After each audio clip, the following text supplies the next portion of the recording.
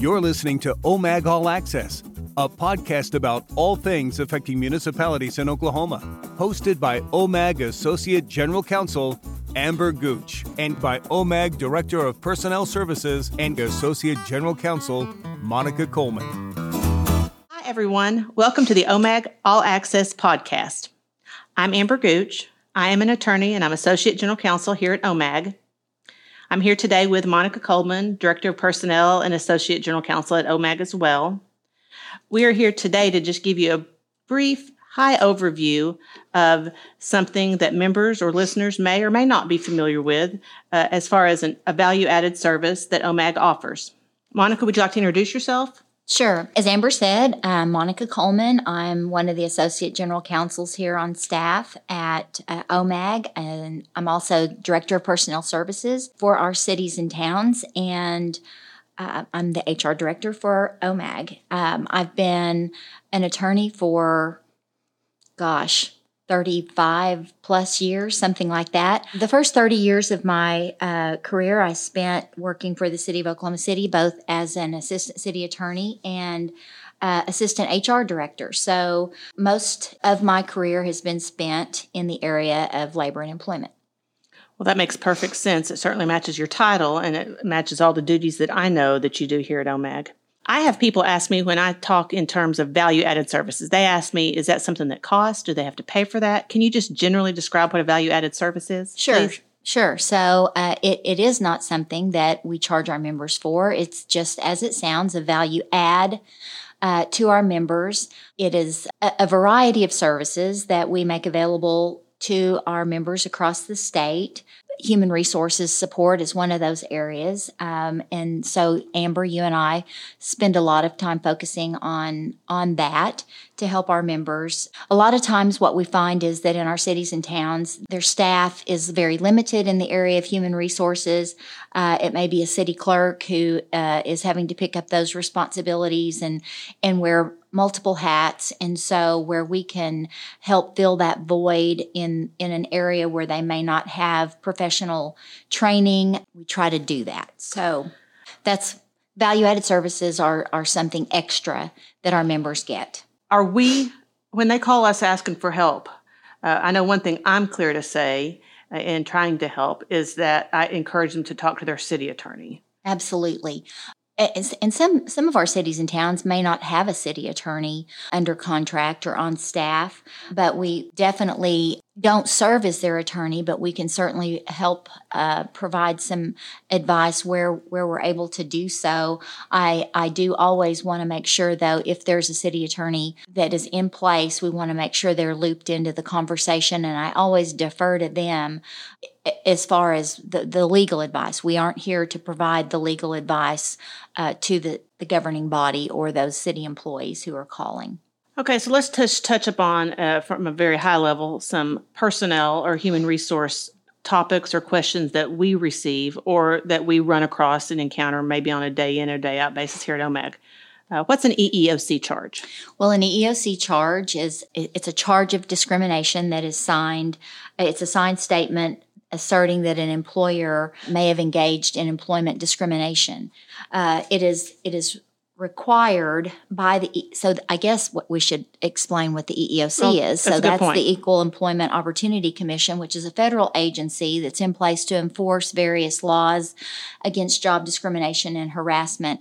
And so in order to get into court for something such as race discrimination or sexual harassment, an EEOC charge has to have been filed with the EEOC first. So when a member, a city or town, receives an EEOC charge, is that something OMAG covers? What should they do with it? Yeah, they need to send it to us. So many times we find out after the fact when a city or town has received a charge of discrimination, they have provided the response back to the EEOC, which includes not only a position statement, a response to the the charge, but documents and things have been provided over to the EEOC, and maybe they shouldn't have been. So if a city clerk receives an EEOC charge, that should be forwarded over to OMAG just as any other claim, tort claim, anything like that. Submit that through to us, and we will get that assigned out so that we can prepare the response necessary to the EEOC. Okay, shifting gears a little bit. What generally is an employee handbook? So an employee handbook, I think it's an important distinction to note that an employee handbook is not necessarily a policy manual, but an employee handbook is basically a resource for an employee to know all of the things they need to know about being an employee at that particular city or town. For example, here at OMAG, we have an orientation guide that kind of serves as an employee handbook that has our mission statement, our goals, our values. It will include some policies and procedures, but it may not include all of them. Definitely want to include things like a workplace code of conduct. We just want people who work here or in any other employer to know what is expected of them in the workplace.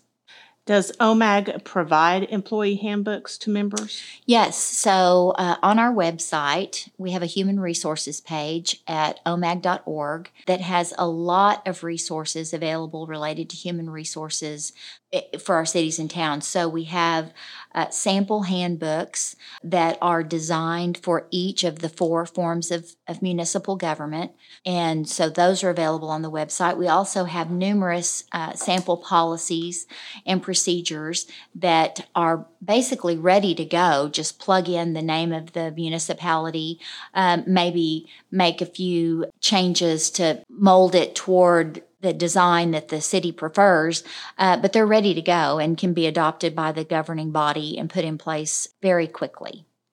And again, these are free, right? They are free. Any and all of the resources that are on our human resources page at omag.org are free. We also have a page that is specific to our employee assistance program, which is another value add that we make available to our members. That's a benefit that's available not only to managers in our cities and towns to use as maybe a tool in dealing with employee issues in the workplace, but it's also available to employees and any member of their household, not necessarily a family member, if they require maybe some counseling, but it definitely goes beyond that.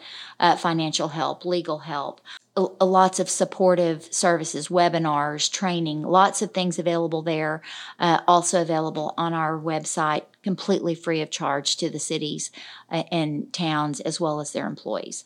You touched upon that, so this is a good segue, I think.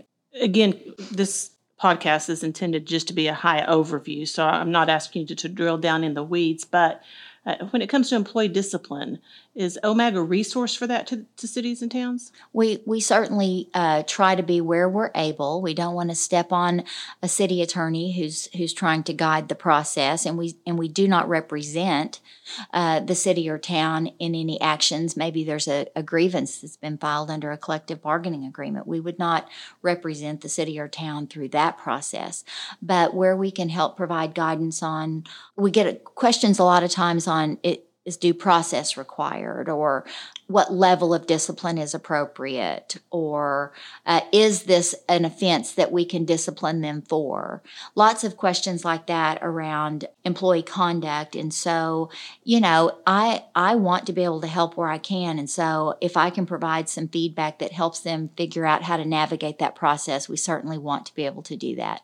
Always keeping in mind that the city attorney needs to be looped in to the extent that they feel comfortable, and so that way their advice is what's going to help ultimately guide those actions related to discipline.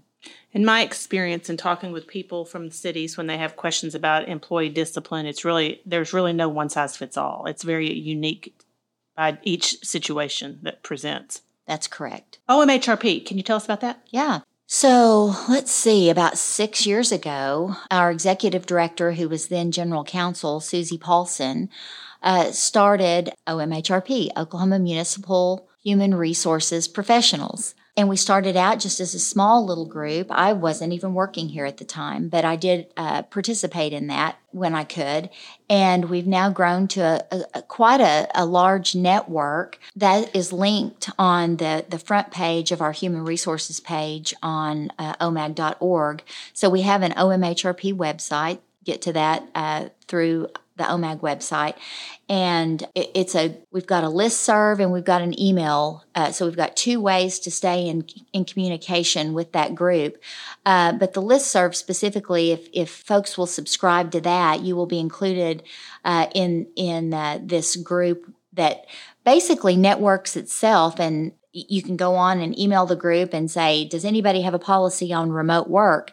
And the floodgates open, and it's just a tremendous resource. It tracks all of the information that is exchanged through the listserv. And that has been a huge asset to all of our human resources folks out in our cities and towns. And so we meet every other month here at OMAG. We serve lunch and have a topic. We connect all of those people who want to be involved, who have any kind of human resources responsibility out in those cities and towns so that they can help each other. Does it cost to be a member of the OMHRP? No, it does not. Wow. Well, I think we've covered a lot here today. I appreciate you taking the time to talk with us about this. My pleasure. To all the listeners, our phone number here at OMAG is 405-657-1400. Please call us anytime you have a need. We hope you can take something away from this podcast that will help your city or town. You can find more information about OMAG on our website at www.omag.org or on our Facebook page. Thanks for listening. If you have questions or ideas for a podcast topic, please send them to allaccess@omag.org.